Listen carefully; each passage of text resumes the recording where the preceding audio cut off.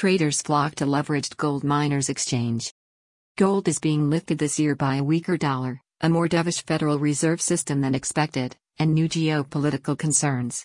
The SPDR Gold Shares, GLD, the world's largest exchange-traded fund, ETF, backed by physical gold holdings, is up 9%, but the US dollar index is down 1.2%.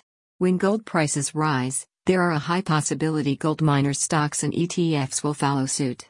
This is especially true this year, as the VanEck Vectors Gold Miners ETF, GDX, the most critical gold miners ETF, is up 12.3%.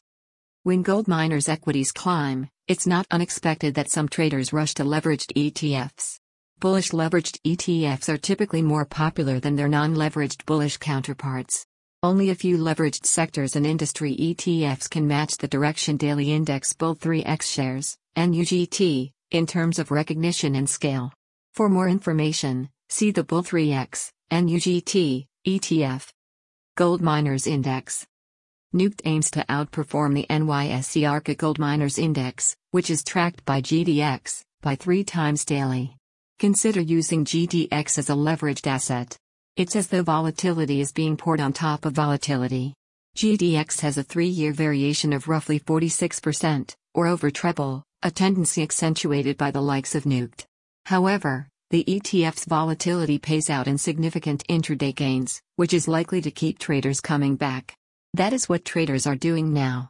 According to Direxion data, NUGT averaged $6.8 billion in daily inflows for the 30 days ending April 7. During that period, one of Direxion's leveraged bullish ETFs gained more new assets and was more volatile than NUGT. The Direxion Daily Junior Index Bull 3X shares receives both accolades. JNUG. JNUG, as its name suggests, aims to provide triple daily returns on the MBIS Global Junior Gold Miners Index. Because it concerns JNUG, believe volatility. Small caps and gold miners are generally volatile assets on their own. The volatility rises as a result of the combination.